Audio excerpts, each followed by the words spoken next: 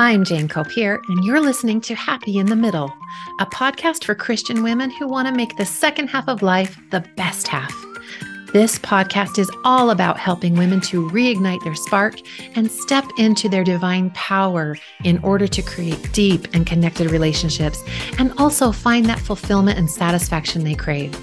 So, if you're ready to grow, join me and learn how you too can overcome guilt, resentment, disappointment, and enjoy the fruits of creating a life well lived. Let's go.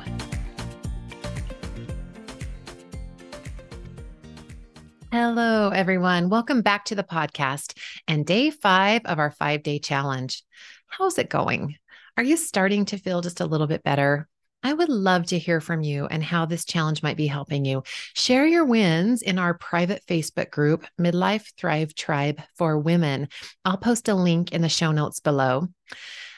Today, for our day 5 challenge, we're going to work on feeling more confident by embracing personal growth.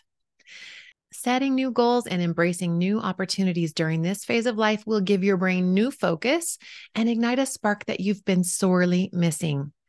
Whether it's a hobby or a new career path, maybe working on your physical or your spiritual health, now is the time to really get laser focused about what you want to create for yourself next. My parents were so influential for me in this department as I was growing up. Every year, my dad would meet with each of us kids to do some goal setting. It was something I both really looked forward to and also hated because in order to figure out what we needed to work on, we had to become aware of areas in our lives that were a little deficient. So this was a really painful process for me at times because I was so insecure and I didn't have a lot of confidence. We moved a lot when I was a kid.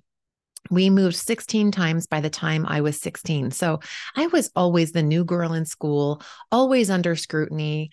I never felt like I measured up. I knew all the things that were wrong with me. I compared myself to other confident girls all the time, and I beat myself up on the regular. So having my dad point out some of my flaws was just incredibly painful. However, he was really wonderful about helping me to craft some goals that would help me combat those flaws and improve myself.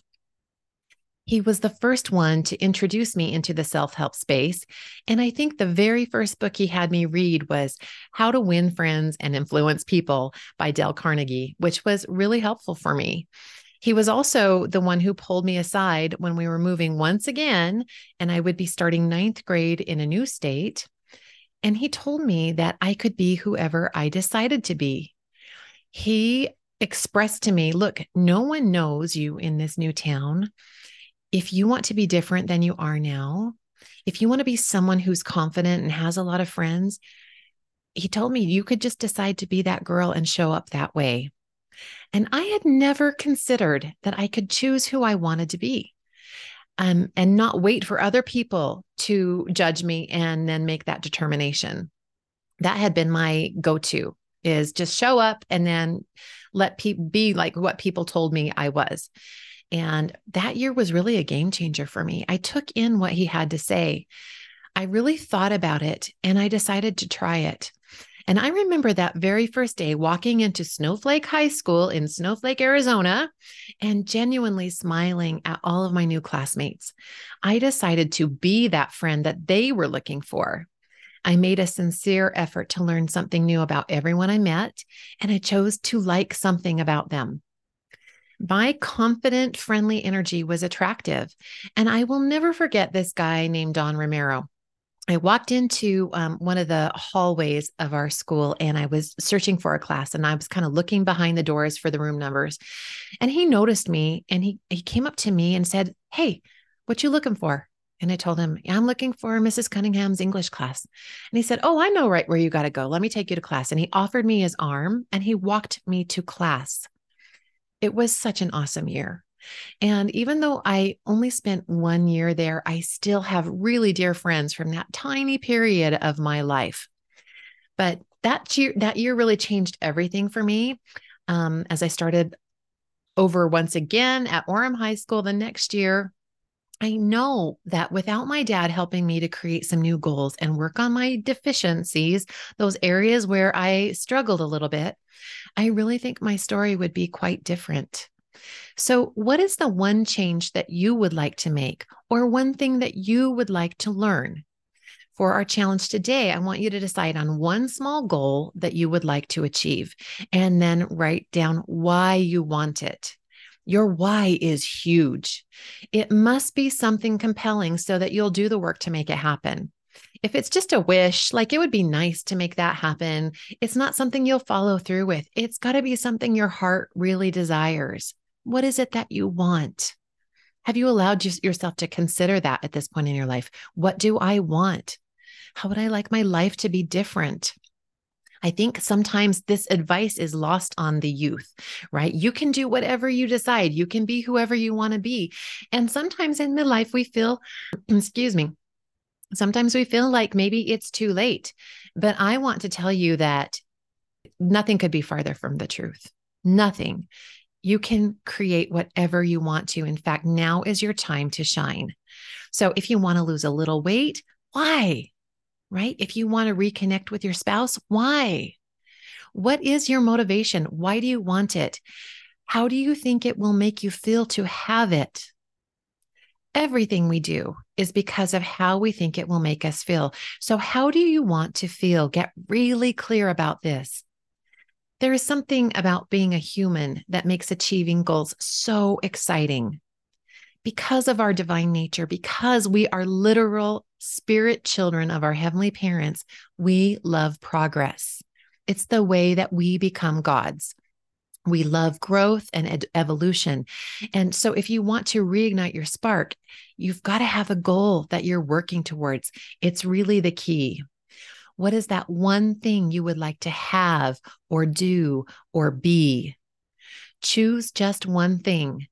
That idea, that one thing that really lights you up when you think about the having of it. Okay, have you got it? Now let's formulate a plan. What is the first step that you need to take towards making it happen? This is our focus for today. What is that one tiny step that will get you moving toward your goal? Do you need to clean out your pantry and get rid of some processed snacks? Do you need to schedule a date night with your husband? Do you need to read a book or sign up for a class? Whatever your goal is, just identify what's that first tiny step that I can take. And then you will identify the next tiny step to take and continue with that process. Bit by bit, piece by piece, you will get it done. For so many of us, the idea of a big goal feels really overwhelming. Like if I gave you a huge pie, one of those huge ones that you can get like at Costco, and I told you to eat the whole thing, it would be way too much. You'd say, nope, can't do it, right? Could you eat the whole thing? Actually, yes, but it would be much easier if we had to eat just one bite per day. So instead of looking at the whole pie and saying, oh, I can't, I could never do that, we say, okay, maybe it seems impossible right now, but if we just take a measured approach, and if I just eat one bite at a time, I will get it done. Now, remember that anytime we want to make a change, our lower brain is going to resist. It will give you lots of reasons why it would be better to stay where you are, or at least wait until Monday to start. I can't tell you how many times I've started over on a Monday. Trust that you are not going to feel like doing it. Plan on it. Your brain is not going to want you to change, but you can decide right now to do it anyway. It's just one of those things where we learn to tell the lower brain, I know it doesn't sound fun. I know we don't want to do it, but guess what? We're going to do it anyway. You take control of your life. So what's the first step? Make it small. Do it, and then really celebrate yourself. When we celebrate ourselves, we give ourselves that hit of dopamine that the brain loves, and we teach the brain to want more of that success. So once you've celebrated the completion of your first step, then we're going to ask, what's next? And then we identify the next small step. Brooke Snow, who is a fellow life coach, talks about the power of tiny habits and actions. And she came up with the idea of floors and ceilings. And I want to share it with you. The concept is this: as you think about your goal, what is the maximum effort that you could make today to get your goal? That's the ceiling. And then consider, what is the minimum effort that would be acceptable that you can do in 1 to 3 minutes, that if you get in a snag, it will keep you on track, right? So let me give you an example. Let's say you decided you want to get fit. The ceiling of your goal might be like, you might have the best intentions. I'm going to get to the gym 60 minutes a day. I'm going to work out 60 minutes a day. That would be the ceiling, right? In the perfect world where all goes well and I can get to the gym every day for 60 minutes, that's my goal. For sure, there will be days where that might not be able to happen. So incorporating a floor or a bare minimum goal of what we can do to keep on track is super helpful. And it might be as simple as a 5-minute walk or some stretching. But no matter what, I promise myself it's an unbreakable commitment that no matter what, I will do my bare minimum. I will at least do my floor if I can't hit the ceiling. And most of the days you'll find I'm somewhere in the middle. Maybe I can't make it for a full hour, but maybe I can get a good a quick run in or something like that, or a half an hour workout. Even if all you ever do is the minimum, you are still going to be exponentially better off at the end of the year than you would have been without it. If you want to improve your relationship with your husband, it could be something as simple as sending a sweet text every day or deciding to give him a daily 10-second hug. Instead of pressuring yourself to read an entire book, maybe you commit to reading 1 page a day. These small, simplistic steps repeated over time will create a compound, powerful effect. In Darren Hardy's book, The Compound Effect, he teaches the magic of compounding pennies, and it is the perfect allegory for our efforts toward our goals. I'll link to his book and to his little YouTube video in my show notes, but he asks the question, if you got to choose, would you take $3 million today or a magic penny that doubled in value every day for 31 days? Well, most people would likely take the $3 million because they don't grasp the power of compounding. But here's where the magic is. Let me break it down for you. If you choose the magic compounding penny, you'd probably feel pretty ridiculous on day 5 when you have only 16 cents to show for your choice and your friend has 3 million. And then on day 10, you'd probably start to feel even worse as you only have $5.12 compared to your friend's $3 million. On day 20, you'd still feel awful watching your friend enjoy their millions while your pennies had only doubled to $5,243 with only 11 days left. But here's where the magic of compounding comes in.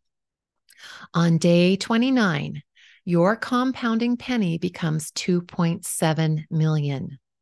On day 30, 5.4 million. And on day 31, you are looking at an absolute genius as your penny has grown to $10.7 million. This is the key to achieving your dreams. Tiny, consistent steps taken over time create huge results. So choose your goal. Identify your first tiny step and take it, and then keep moving forward each day, no matter what, by incorporating your ceiling and your floor. Okay, sis, that is all for today. Go get your goal. And if you want to make this process even more fun, find a friend to do it with. Share this episode with your bestie or someone you love and keep each other accountable.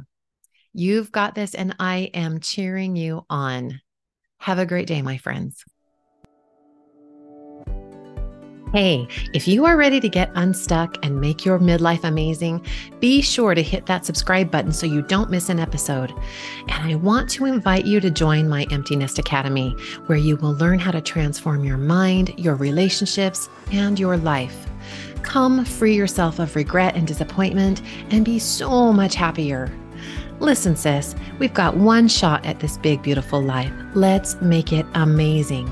Go to janecopier.com, that's JaneCopier.com, and sign up today. And if you're not sure what's right for you, book a free consultation with me and we'll talk it over together. And we'll make sure to get you on the path that serves you the best. See you inside.